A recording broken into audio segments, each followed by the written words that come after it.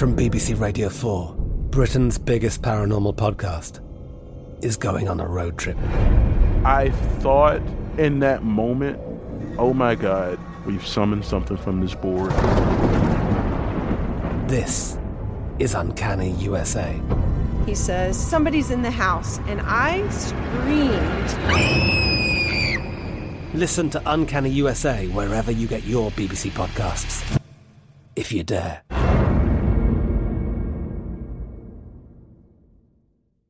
Xfinity has free premium networks for everyone this month, no matter what kind of entertainment you love. Addicted to true crime? Catch killer cases and more spine-tingling shows on A&E Crime Central. Crave adventure? Explore Asian action movies on Hi-Ya. Searching for something extreme? Check out skating, snowboarding, and more on Fuel TV Plus, the global home of action sports. And find crowd-pleasing bops on iHeartRadio's Hit Nation playlist. There's new free shows and movies to love every week. Say free this week in your Xfinity voice remote.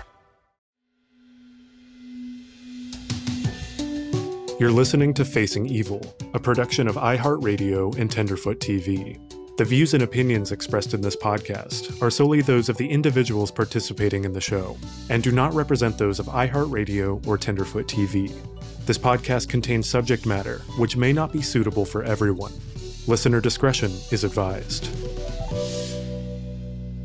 Hello, everyone. Welcome back to Facing Evil. I'm Yvette Gentile. And I'm Rasha Pecoraro. This week, we are covering a story that is incredibly close to my heart. Yes, this week we are talking about Brandon Teena, a transgender man whose story was dramatized in the 1999 movie Boys Don't Cry, starring Hilary Swank.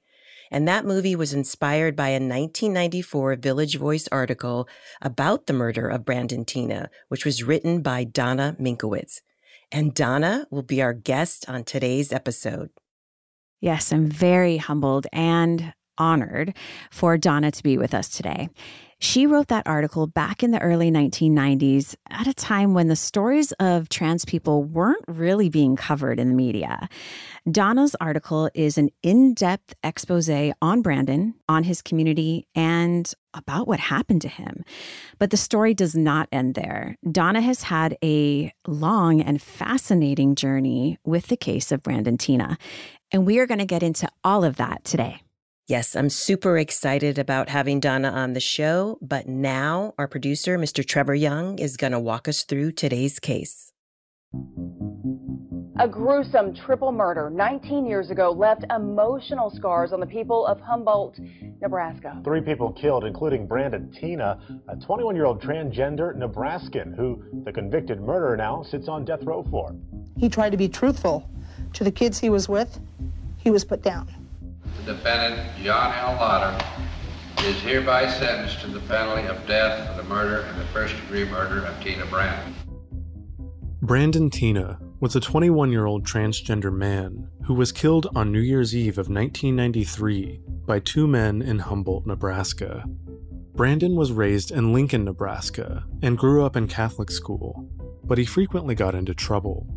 In one instance, for trying to alter the school uniform to look more masculine. In November of 1993, Brandon moved to Humboldt, Nebraska, where he started dating 18-year-old Lana Tisdall. Brandon presented as male to Lana and her friends, who had no idea he was transgender. Then, Brandon met John Lauder and Tom Neeson. John was an ex-boyfriend of Lana, and both men were ex-convicts, but the 4 started to hang out together. On December 19th, Brandon was arrested for forging checks, and when they arrested him, the police put him in the women's section of the jail. This was the first time that Lana realized he was trans.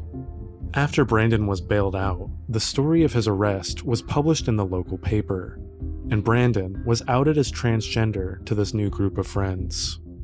Late on the night of Christmas Eve in 1993, Tom Neeson and John Lauder began to harass Brandon about his gender presentation. They reportedly grabbed Brandon and pulled his pants down, forcing Lana to look at his genitals. Then, they forced Brandon into John's car and drove him out to an isolated area where they raped and beat him. Afterwards, they threatened to kill him if he told anyone, but Brandon did report the crime to the local sheriff, who refused to arrest Lauder and Neeson. But the two men learned about Brandon's attempt to report them, and they decided to retaliate. On the night of December 31st, Tom Neeson and John Lauder found Brandon at a neighbor's house. The two then shot and stabbed Brandon Teena, along with two other people staying at the house. John Lauder and Tom Neeson were arrested that afternoon. Both men were eventually found guilty of first-degree murder. As of today, Tom Neeson is serving a life sentence, and John Lauder is still on death row. The murder of Brandon Teena became the subject of the 1999 movie Boys Don't Cry. It also helped galvanize the burgeoning transgender rights movement. And so, who was Brandon Teena? Why did law enforcement fail to protect Brandon? And what does this story tell us about the dangers that trans people face each and every day? All right, so today we have a very special guest with a long and compelling history with this case. Joining us now to talk about Brandon Teena is author, activist, journalist, Donna Minkowitz. You may know her writings from the New York Times, Salon, The Village Voice, or you may know some of her many books, including Ferocious Romance, and one that I am obsessively reading as we speak, Growing Up Gollum. Donna, I know that you've been covering the story of Brandon Teena since the very beginning in 1994. And, you know, there's so much to discover, and I know it's been a long journey for you. So with that being said, welcome to Facing Evil. Rasha and I are so very honored to have you here. Well, thank you so much for having me on. I'm excited to be here. We're so honored that you're here, Donna. Yes, yes. So, Donna, before we start talking about Brandon, can you tell our listeners, like, when you first started writing and why you started writing? Gosh, I don't know if I should account my bad attempts at poetry in 5th grade. Yes, you should count that. I've always really loved writing and reading. It was the thing that made me happy. My childhood was a little rough, but my mother always really encouraged me to read and write, you know, and then just like creating words that were full of beauty and trying to make something like that. It really, really made me happy. And then when I got to college and I started getting more politically active, I wanted to write things that I was passionate about. There were a lot of things that seemed really unjust to me, and you know, I wanted to try to change them if I could by writing something. I was reading your book, like I said, and I know that The Village Voice, you know, the newspaper was very big in your household. Is that correct? Oh yeah, my whole family loved it. So it was free back then. It was like nothing else in the media, you know, whether in New York or anywhere else. It had queer stuff back then. And this is the 1970s when there wasn't queer stuff anywhere outside of a gay or lesbian newspaper, certainly not on TV. You know, they had a lot of left-wing stuff. And they used dirty words, which no other media did in those days. And my family really liked to read the personal ads, which were like much better than like those kinds of things are like dating profiles are today. They were just like very artfully written. There were no photos, so it had to all be in the writing. I love that. I know. And when did you start at the Village Voice, Donna? Well, I started doing some freelance pieces when I was 22. I was having a really bad time in grad school for comparative literature, but I started doing some book reviews for The Voice. Then I left my grad school program. I moved back to New York City, and I became a freelance copy editor at The Voice, which meant I got to be in the office and try to talk to editors. And there was one editor who was like in charge of all the queer stuff at The Voice. So I was like, I'm going to woo that man. I'm going to get my way in. Yeah. So I did that. And then gradually I was covering a lot of LGBT stuff at the paper. So on that point, Donna, did you know about Brandon Teena's rape and then subsequent murder back when it happened? Or is it because you were asked to do the story for the Village Voice? I was asked to do it actually not that long after the murder happened. I think the New York Times just printed an AP story about Brandon's rape and murder.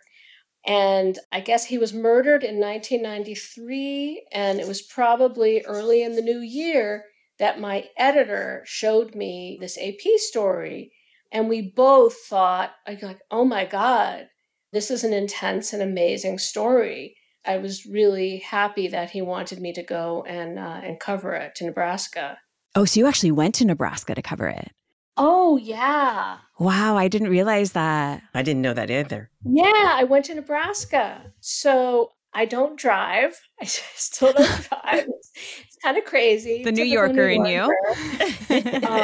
I knew this lesbian documentary filmmaker named Susan Muska. So she came with me. The Voice paid for some of her travel expenses, and we went out to Nebraska. Brandon Teena grew up in Lincoln, and he was murdered when he was living for a couple months in a very small town, very conservative small town called Humboldt. Right. So Susan and I went and interviewed people in both Lincoln and Humboldt. This would be early 1994. Wow. So right after he was murdered. Right after he was murdered.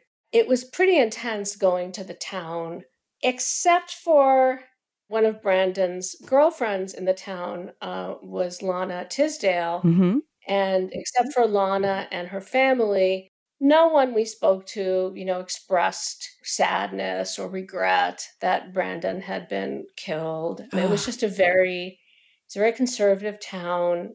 I looked very butch in those days, and so did Susan, who was traveling with me. Right. And everyone knew who we were. We were like the lesbian journalists from New York. The lesbian mafia. But anyway, we did talk to people, and we interviewed a lot of people, and we also spoke to Brandon's mother and a lot of women who Brandon had previously dated in Lincoln, and also Brandon's gay cousin, Maury. Oh, right. Who certainly told us a lot of stuff that we hadn't known. Wow. And I don't know if you've seen photos, but he was cute. I think Hilary Swank did a good job of pulling off the handsomeness factor in that movie. I couldn't agree more. I think she did an amazing job. And speaking about, Boys Don't Cry, this is a question that I had for you. When the director of the movie Boys Don't Cry said that she was inspired by the piece that you wrote, how did that make you feel? Well, it made me feel really good because I think it's a brilliant movie. I mean, I know that a number of trans activists do have some problems with the movie, and I think that's their right. I think their opinion about how it's portrayed is more important here than mine.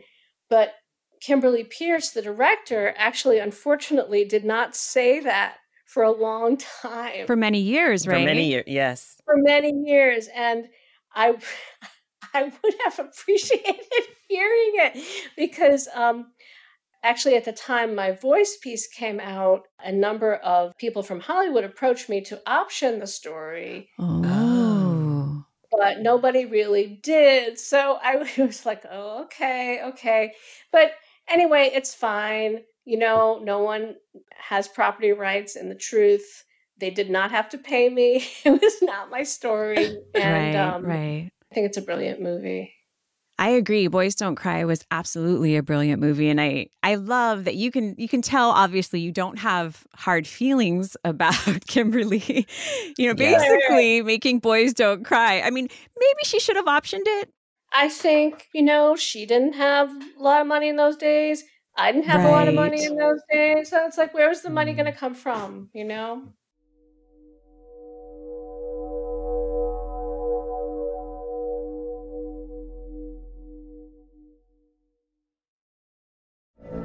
From BBC Radio 4, Britain's biggest paranormal podcast is going on a road trip. I thought in that moment, oh my God, we've summoned something from this board. This is Uncanny USA. He says, somebody's in the house, and I screamed. Listen to Uncanny USA wherever you get your BBC podcasts, if you dare.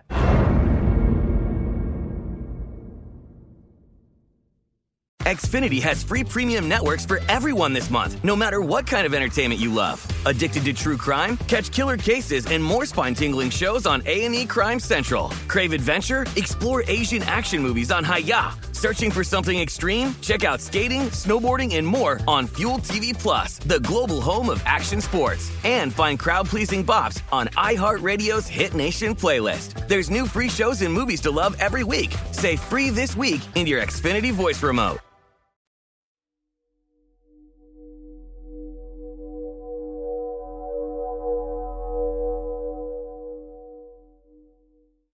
So going back to your piece in the Village Voice, Love Hurts, that came out in 1994, but then you did a retraction in 2018 called How I Broke and Botched the Brandon Teena Story.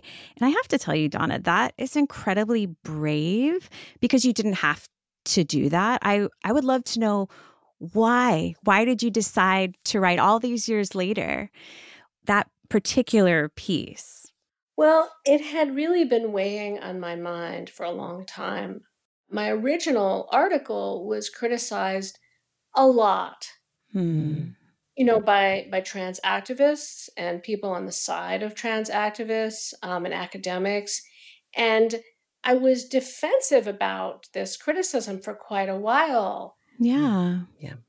At first I didn't understand because I thought, well, my piece was on Brandon Teena's side. Right. And it was only, as the years passed and I started educating myself more about trans issues, that I realized how ignorant I had been.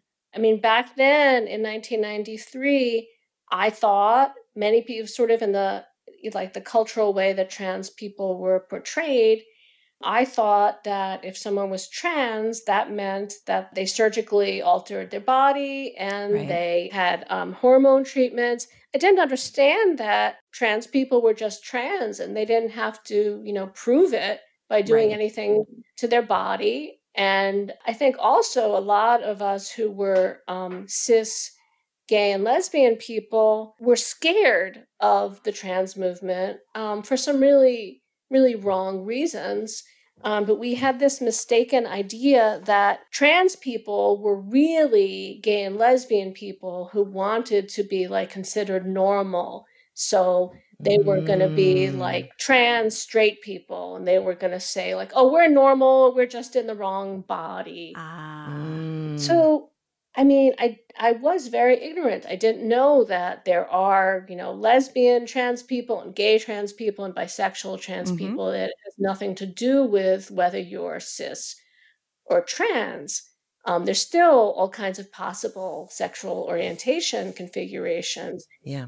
But I think I was motivated by this as well. So in my original piece, I wanted to honor what I thought of as Brandon living as a man and portraying himself as a man. But I didn't understand that Brandon, in fact, identified as a man and should be treated as such.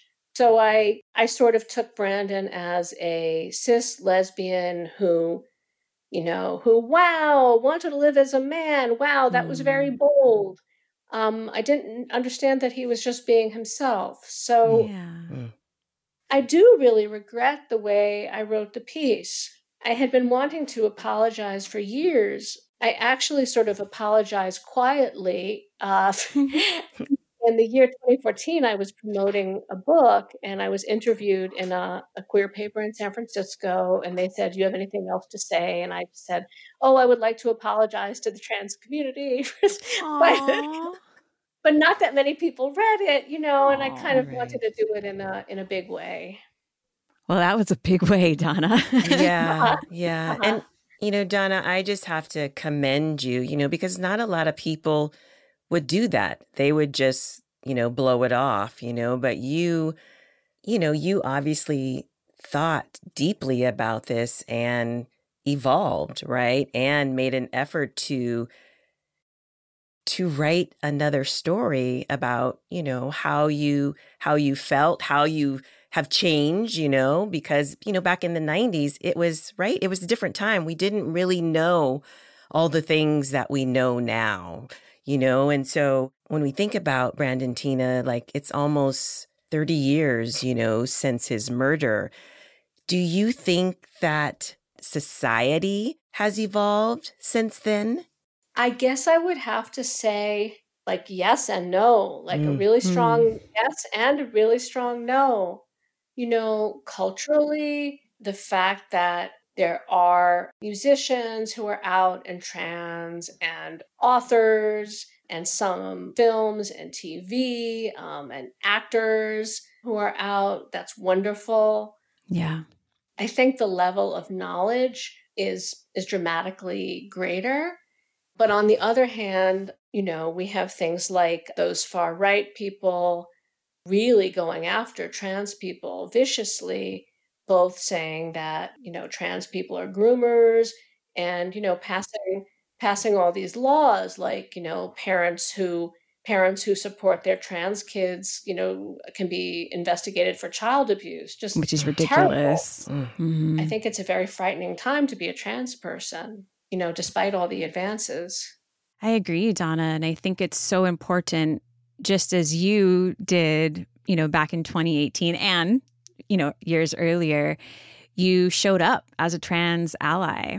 And that's what we want to be here. And I hope that the world can evolve and catch up as well.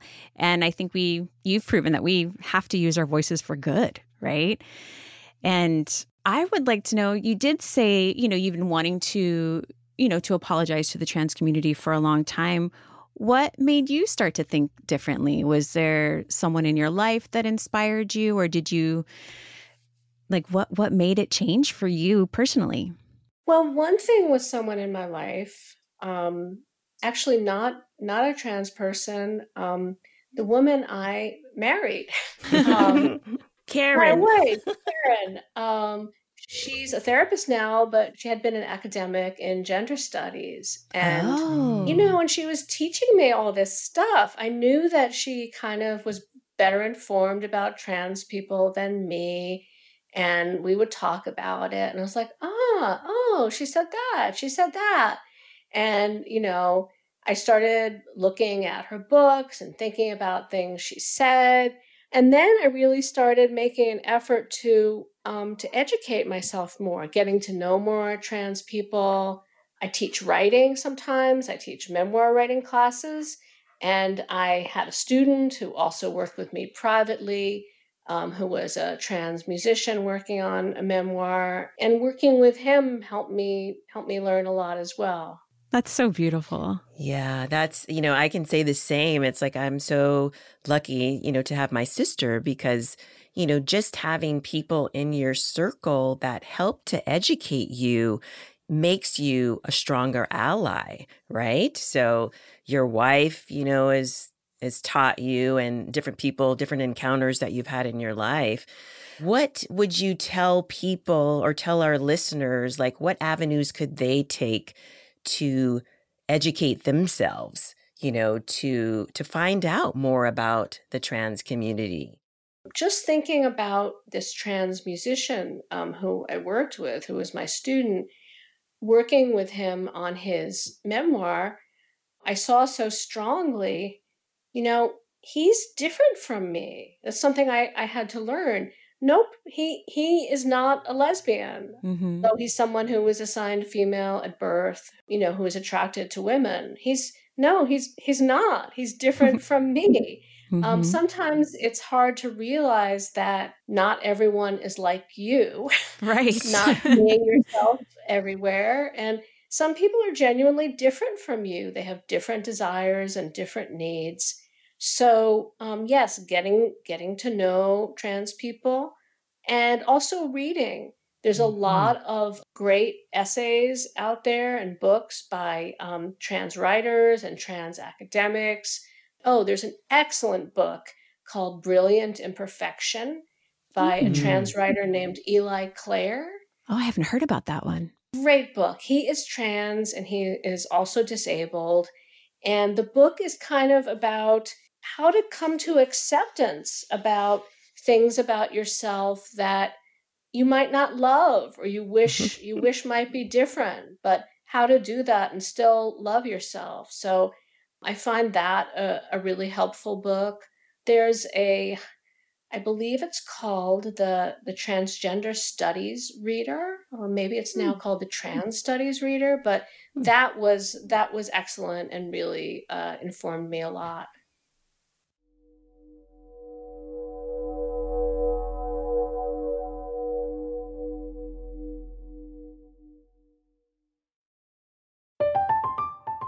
I'm Katya Adler, host of The Global Story.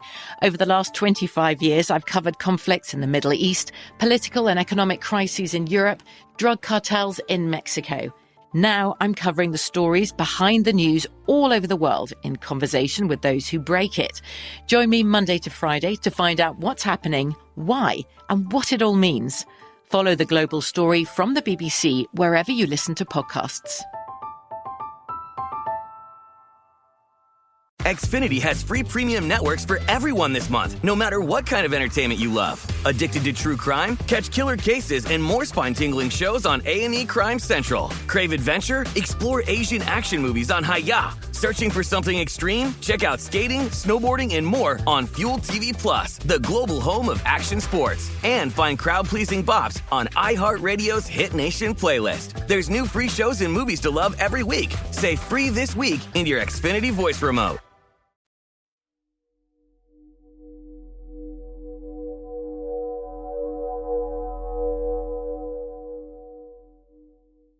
So circling back to Brandon, and I know, of course, we cannot turn back time. We can't change what happened. And I know this is a very hard question for me to ask you, but so if Brandon would have been murdered in 2023, or even if Brandon had reported the rape that happened in 2023, do you think things would have ended up differently? That's a really good question. And I think maybe the key further question is where, depending on where it happened. Mm-hmm. I mean, if it had happened in Humboldt, Nebraska, I honestly don't know. I think it would have been at least a little bit better. I mean, back then when he reported the rape, the sheriff called him an it and said, like, what am I supposed to do?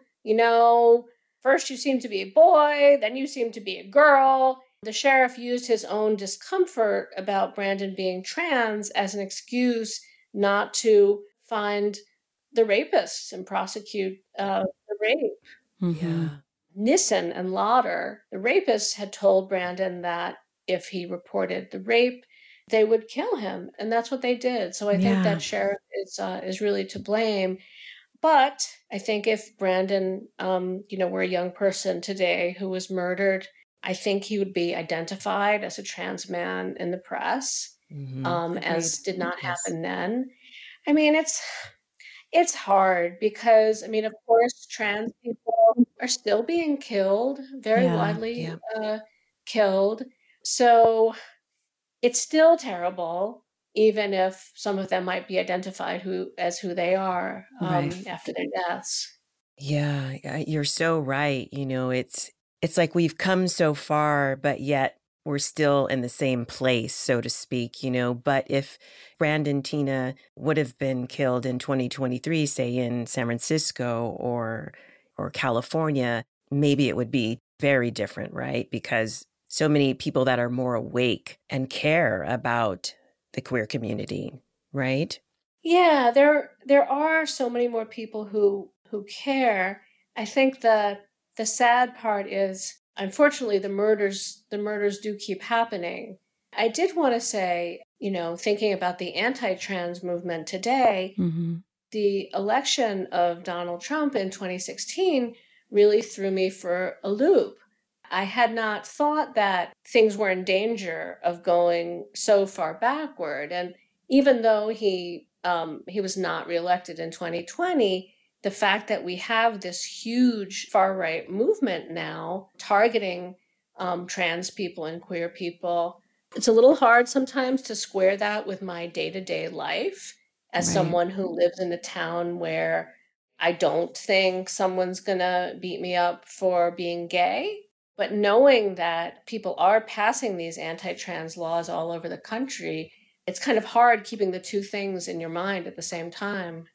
Yeah, it can be hard to compartmentalize it. I can see that. We've been developing Facing Evil since we did Root of Evil back in 2019. And one of the first cases, I knew we had to speak about Brandon. I knew that. And it's because I wanted more people that didn't see Boys Don't Cry to know about transgender issues or things that are going on in the world. You were making me think of 2 years ago here in the upstate New York town where I live. We had a queer and trans liberation march that I was one of the organizers of. And we had a speak out afterwards. And the thing that blew me away was the kids.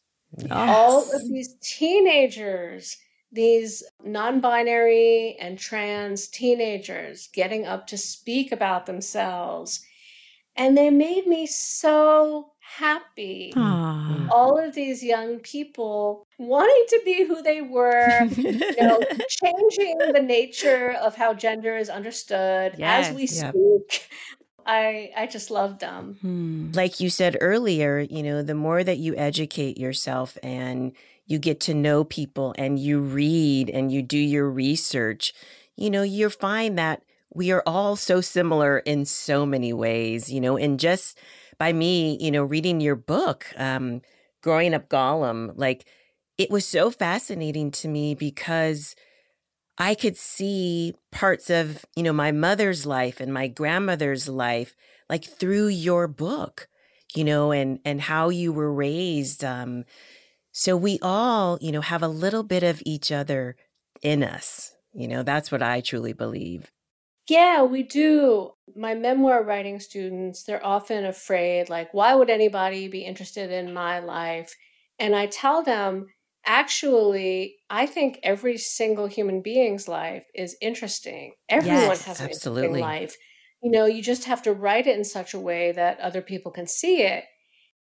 But I think, to your point, that we can identify with something in anyone else's life. It doesn't have to be exactly the same as ours, but we do have very similar basic feelings and needs, even if our lives have been very different. Absolutely. Donna, if you could please, with everything that you know about Brandon Teena, after going to Nebraska and meeting his family and covering the story, what can you tell us? What did you learn covering Brandon Teena's story and who he was as a human being and what his legacy is now? When I was starting to work on my apology article in 2018, I went back over a whole box of notes I had from 1993 when I was writing the first piece.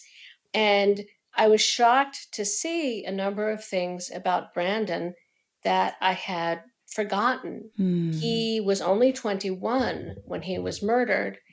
And he had wanted to be a commercial artist. So I had forgotten that. Had no idea he was interested in art at all. Also, his mother said that he was really outspoken in the conservative Catholic high school that he went to. She said if the priest said one thing, he said, he would say the opposite. And I actually recently found out that it was specifically he was criticizing Catholic hierarchy teachings about homosexuality and contraception. I had forgotten this. I had ignored that in my article. And I think in 1993, it was difficult to access transgender healthcare, I think in Nebraska or anywhere else. But Brandon tried. He went to gender clinics And he tried to avail himself of what was out there, but it was not easy for him. And something we haven't mentioned, his family was poor. He never had a high-paying job. He often didn't have a job. His mother sometimes was on disability. They lived in a trailer park. Their friends were also poor. So it was particularly, I think, not easy for him to access those kinds of services. So I guess I want to remember him as someone who wanted to be an artist, someone who was outspoken. And I also remember he wrote these kind of really like mushy and sweet and romantic cards for his last girlfriend, Lana. For Lana. Yes, Aww. yes. And Donna, I have to thank you for your words in all of your books, all of your different articles, but especially what you've written about Brandon and what you have done with your voice. And I have to thank you for your bravery and inspiring all of us to use our own voices and tell our own stories, because just like you said to your writing students, like everyone has a story. And I think that's how we can all somehow find common ground and live, as cheesy as it sounds, in a more beautiful world. But thank you from the bottom of our hearts. Thank you, thank you, thank you for being here, Donna. I know this is going to be a great episode, and our listeners are going to just be fully engaged because you have so much wisdom, so much kindness, so much heart, and we so appreciate your time. Thank you. It was really great to be with you both. Thank you so much, Donna.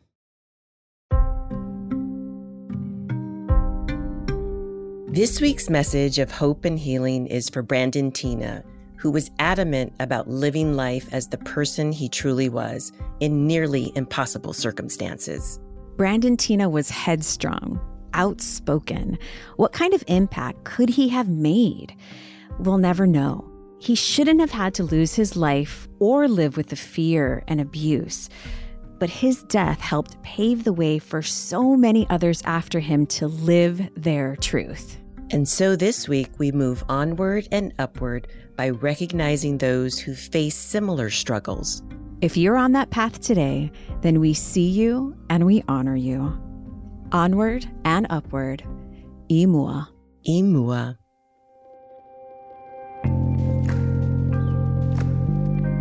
Well, that is our show for today. We'd love to hear what you thought about today's discussion and if there is a case that you'd like us to cover. Find us on social media at Facing Evil Pod or email us at facingevilpod@tenderfoot.tv. And one request, if you haven't already, please find us on iTunes and give us a good review and a good rating if you like what we do. Your support is always cherished. Until next time, aloha.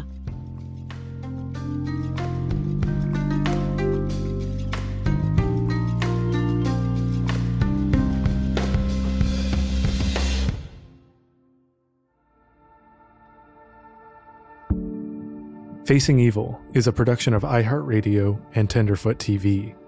The show is hosted by Rasha Pecoraro and Yvette Gentile. Matt Frederick and Alex Williams are executive producers on behalf of iHeartRadio, with producers Trevor Young and Jesse Funk. Donald Albright and Payne Lindsay are executive producers on behalf of Tenderfoot TV, alongside producer Tracy Kaplan. Our researcher is Carolyn Talmadge. Original music by Makeup and Vanity Set. Find us on social media or email us at facingevilpod@tenderfoot.tv. For more podcasts from iHeartRadio or Tenderfoot TV, visit the iHeartRadio app, Apple Podcasts, or wherever you listen to your favorite shows.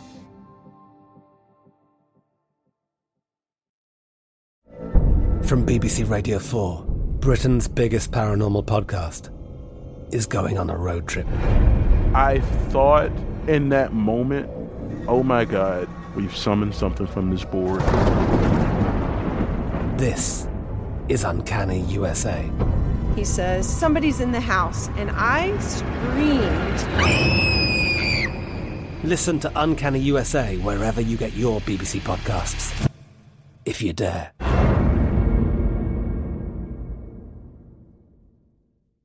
Xfinity has free premium networks for everyone this month, no matter what kind of entertainment you love. Addicted to true crime? Catch killer cases and more spine-tingling shows on A&E Crime Central. Crave adventure? Explore Asian action movies on Hi-Ya. Searching for something extreme? Check out skating, snowboarding, and more on Fuel TV Plus, the global home of action sports. And find crowd-pleasing bops on iHeartRadio's Hit Nation playlist. There's new free shows and movies to love every week. Say free this week in your Xfinity voice remote.